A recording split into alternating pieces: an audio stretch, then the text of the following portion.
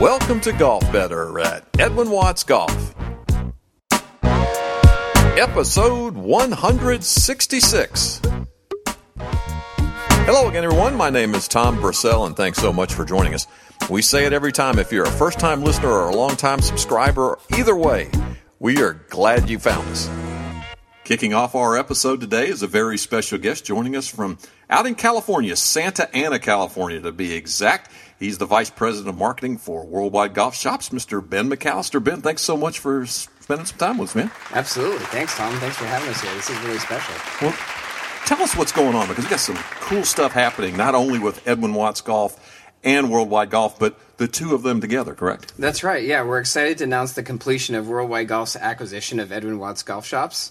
We strongly believe that Edwin Watts brand, the stores, and the employees really exemplify what we strive here at Worldwide Golf, which is outstanding customer service. Well, tell us a little bit about you guys, about us guys, Worldwide Golf. That's great news. That's right, yeah. Well, first and foremost, we're golfers here at Worldwide Golf and, of course, Edwin Watts. We've been in the golf business for a very long time. We understand golf equipment. We understand custom fitting. We understand the game, and that really helps us relate to the customers that walk into our golf shops. And I know there's been a lot of confusion on the future of Edwin Watts Golf, and I'm here to let everybody know that we're here to stay. We're going to continue to offer newest products from the top manufacturers, and we are implementing our famous 90-day satisfaction guarantee with all purchases. Now, I've seen that on some email blasts. I've seen it on the website. Tell us about the 90-day satisfaction guarantee, because that's very, very unique. Yeah, well, Tom, as golfers, we understand how important it is to take a golf club out on the golf course and play a couple rounds with it to really get comfortable with it. And we also understand that sometimes it just doesn't work out. So we allow customers to bring back anything they purchase within 90 days of purchase for full 100% store credit towards another purchase. And again, I think that speaks volumes to our commitment to customer satisfaction. Well, that is awesome, and we'll know more about Worldwide Golf, you, and everything else as we go on. And also exciting is you've decided to keep on with the podcast and social media, and you guys have a laundry list of guests that we'll be interviewing over the next few months, correct? That's right. We're really looking forward to it. We're going to set up some great guests and keep on forging ahead with the great program that you have here. Well, awesome, my friend, and we'll do it again soon. Thanks for joining us. Thank you very much. Thanks. Our featured guest today really needs no introduction, but we're going to give him one anyway. He has over 90 worldwide wins, including 2 Open Championships, almost had a third a couple years ago. He's joining us from down in his base of operations in Jupiter, Florida, courtesy of our friends at Cobra Puma. Mr. Greg Norman. Greg, thanks so much for joining us. It's an honor to have you on Golf Better with us. Yeah, thanks, Tom. It's actually great to be on with you, and thanks for doing a great job on what you guys do for the game of golf as well. Well, we appreciate it. I wanted to turn the clock way back, Greg, because everybody knows about your time on tour and the major championships, but let's go way back to when you picked the game up. I read somewhere you picked it up started a little bit late, right, around age 15? Yeah, I was 15 going on 16, actually. My father actually changed positions in one of the cities he was working in. So when we moved, I left all my friends behind, and from there I had nothing else to do really. So I had to start all over again from a friendship and a sport deal, dropping the cricket and dropping the rugby and the Aussie rules football that I was playing. So one day I was went with my mother on a Saturday morning for her local club competition, and I pulled a golf cart, a two-wheeler golf cart around, not a three-wheeler, two-wheeler. And took her golf clubs out, and after she had finished, when she was going in for a cup of tea, and figured if she, 5'4", 100-pound ringing wet, she could play the game to a 3 handicap that she was on at the time, then I could play it. And so I played the last 4 holes without any lessons, without any clinics, junior clinics, and I played the last 4 holes, figured it was, a sport that I loved, and that's kicked me off. Pretty much self-taught, right? I think the story, again, goes you went from a 27 to a scratch in about 15 months working it out yourself? Yeah, that's correct. My first official score was 108. My first official handicap was 27. And then 18 months later, I went from a 27 down to a scratch. And then a couple of years later, I won my first golf tournament. Yeah, you started working in a shop too, didn't you? And then found your way over to the States? Well, that's correct. The only way I could get permission to play or the right to play a PGA Tour event in Australia was you had to complete a the Professional Golfers Association of Australia, just like the PGA of America here, you had to complete a 3-year apprentice course in a pro shop. That means passing exams, understanding the retail business, how to buy and sell, how to do inventory, all that stuff. And so I accelerated that at my request. I asked him if I could do the 3-year course in the first year. Fortunately, I passed all the exams, and that gave me the ability to short track it a little bit, or shortcut it, to allow me to get out there and play some tournaments. And fortunately for me, I won the 3rd tournament I ever played in, and I was up and running from there. Once you got over to the States, what's the first thing that really stood out to you that was different and challenging, and obviously what helped make you successful? Well, I really didn't get over to the States. I mean, this was in 76, 77 when I first ventured out. I started grooming myself, really going through the Asian tour. I went up to play in Japan, and from there I went over in 77. I started my sojourn on the European tour, and really cut my teeth on tournament play there. Fortunately, I won the first tournament I ever played in Japan, and then I won the 3rd tournament I ever played in Europe. So I got off to a very, very fast start in 77. And it wasn't until 81 did I come to the United States. But I just didn't want to come rocking into the United States because it was really intimidating in my mind, because this was the place to be to challenge the best players in the world. So I needed to improve my skills on the golf course and off the golf course. I had to improve my cultural awareness before I ventured over here, and then, like I said, in 81, I decided time was ready, and I came over here, and again, I was fortunate enough. I jumped off to a fast start with Congressional. Legend goes that Jack was a big influence, Jack Nicklaus. Is that true? Yeah, absolutely. Instead of reading my physics books in school, I was reading Golf My Way by Jack Nicklaus, trying to improve on posture and grip and all that stuff, and worked on my 5 basics. I was doing junior clinics at the time. I wasn't having individual lessons, but I was reading Jack's books, and I was I still even have my notes today that I used to write down from my practice sessions, and trying to incorporate Jack's lessons that he had written in his book.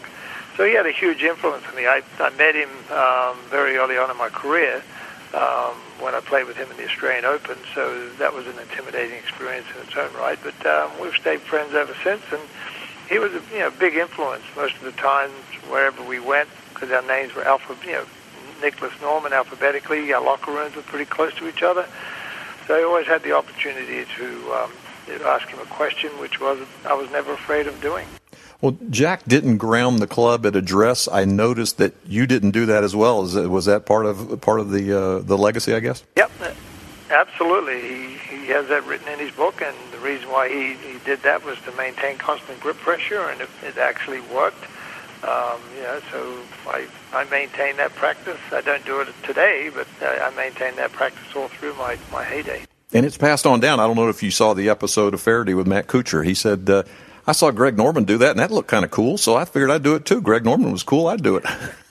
Well, I did not see that, but that was Jack Nicklaus was the reason why I did it, so I'm glad I could hand down Jack's legacy to some degree. Well, like Jack Nicklaus, Greg, major championships were the benchmark and were very, very important to you. I wanted to talk about the first one over in 86, the Open Championship.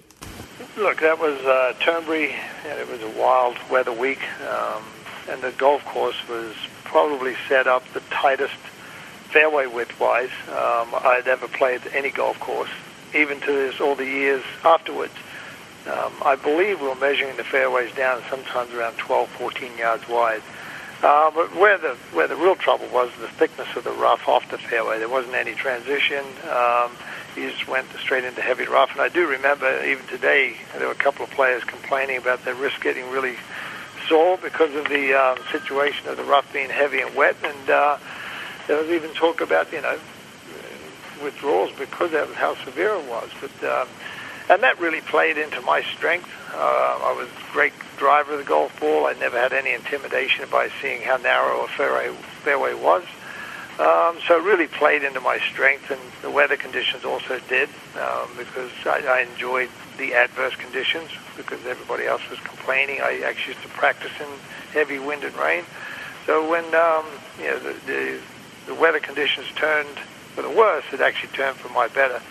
And I drove the ball extremely well that week, and gave me enough of a separation. And it was an interesting year because I was leading all 4 majors at some stage during that year on a Saturday. So it was a fairly interesting year for me that to win the British Open out of all 4 of them was probably, I love the Masters. It's my favorite. I love the U.S. Open. I wish I'd won all the other 3 of them at the same time, but the British Open was something that I'd always wanted to win.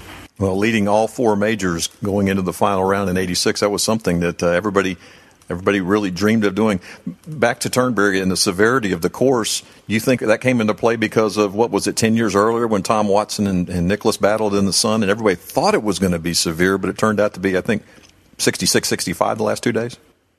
Yeah, well, totally different weather conditions. Yeah. One was hot and dry and fast, and the other one was wet, windy, and long. So, that's where you really should never set up a golf course because of what's happened in the past. You set up the golf course for what the conditions present to you, and I think the R&A learned their lesson then because it was extremely difficult. There were very, very high scores, and links golf course, as tough as it is, you need to give the players the ability to get their ball around and play some link-style shots. But under those circumstances, you couldn't even use the fairway topography to your benefit because it was so narrow. Greg, let me ask you about one tournament. I think, in my personal opinion, it's a major championship of the heart, and that was 1988. At Harbortown Golf Links over at Sea Pines, a Heritage Classic. You won that tournament, but something was very special. I was there in person, and I guess I've been waiting 25 years to ask you about this, but what a week that was. Can you just take it from there and you run with it?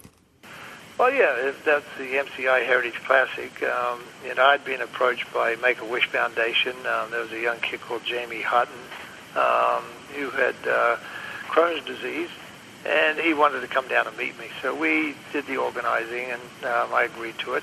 And he came down to Harbortown, and we kind of hit it off. He was just a sweetheart of a kid, and he'd never seen palm trees, He'd never seen the beach. He'd never seen the Atlantic Ocean.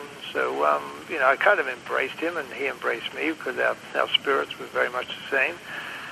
And at the end of the day, he walked around with me. He wasn't going to stay all tournament week, but he decided to stay. And, obviously, fortunately for me, I won the golf tournament. And I just gave him the trophy because it meant more to him than me because, I was pretty confident I was going to go win other golf tournaments as well to win more trophies. But for him, it was an inspiration for him to be there. And he was an inspiration for me as well to see what he had battled through and what he was going to continue battling on with. So, the kindness of my heart, I said, hey, this is all yours, take it, and this is your trophy. Yeah, and he was inside the ropes with you the whole week, pulling for his hero. It's almost like, I guess, compared to the, Babe Ruth hitting one out of the park for the kid. I mean, the pressure must have been huge, or maybe was it? Maybe we're just in the moment. No, look, I think for my situation, when I get inside the ropes, my number one priority is to go and, perform in the golf tournament and do the best I possibly can. Looking across and seeing Jamie was, an inspiration to see the smile on his face and seeing him being rewarded for something he's never experienced before in his life. It was a good feeling for me, but my priority was, stay focused on your golf. If you win, fantastic, and if you win, you're also giving a good time to young Jamie. Yeah, like I said, that was a major championship of the heart from you, Greg Norman. Hey, as we close, you're here with our courtesy of our friends, Cobra Puma, back with Cobra. Talk a little bit about that. Yeah, it's a full circle. When I think about where I came with Cobra back in the days of Tom Crow and in the late 70s, when I used to call Tom up and ask him for a set of golf clubs when I was really a nobody.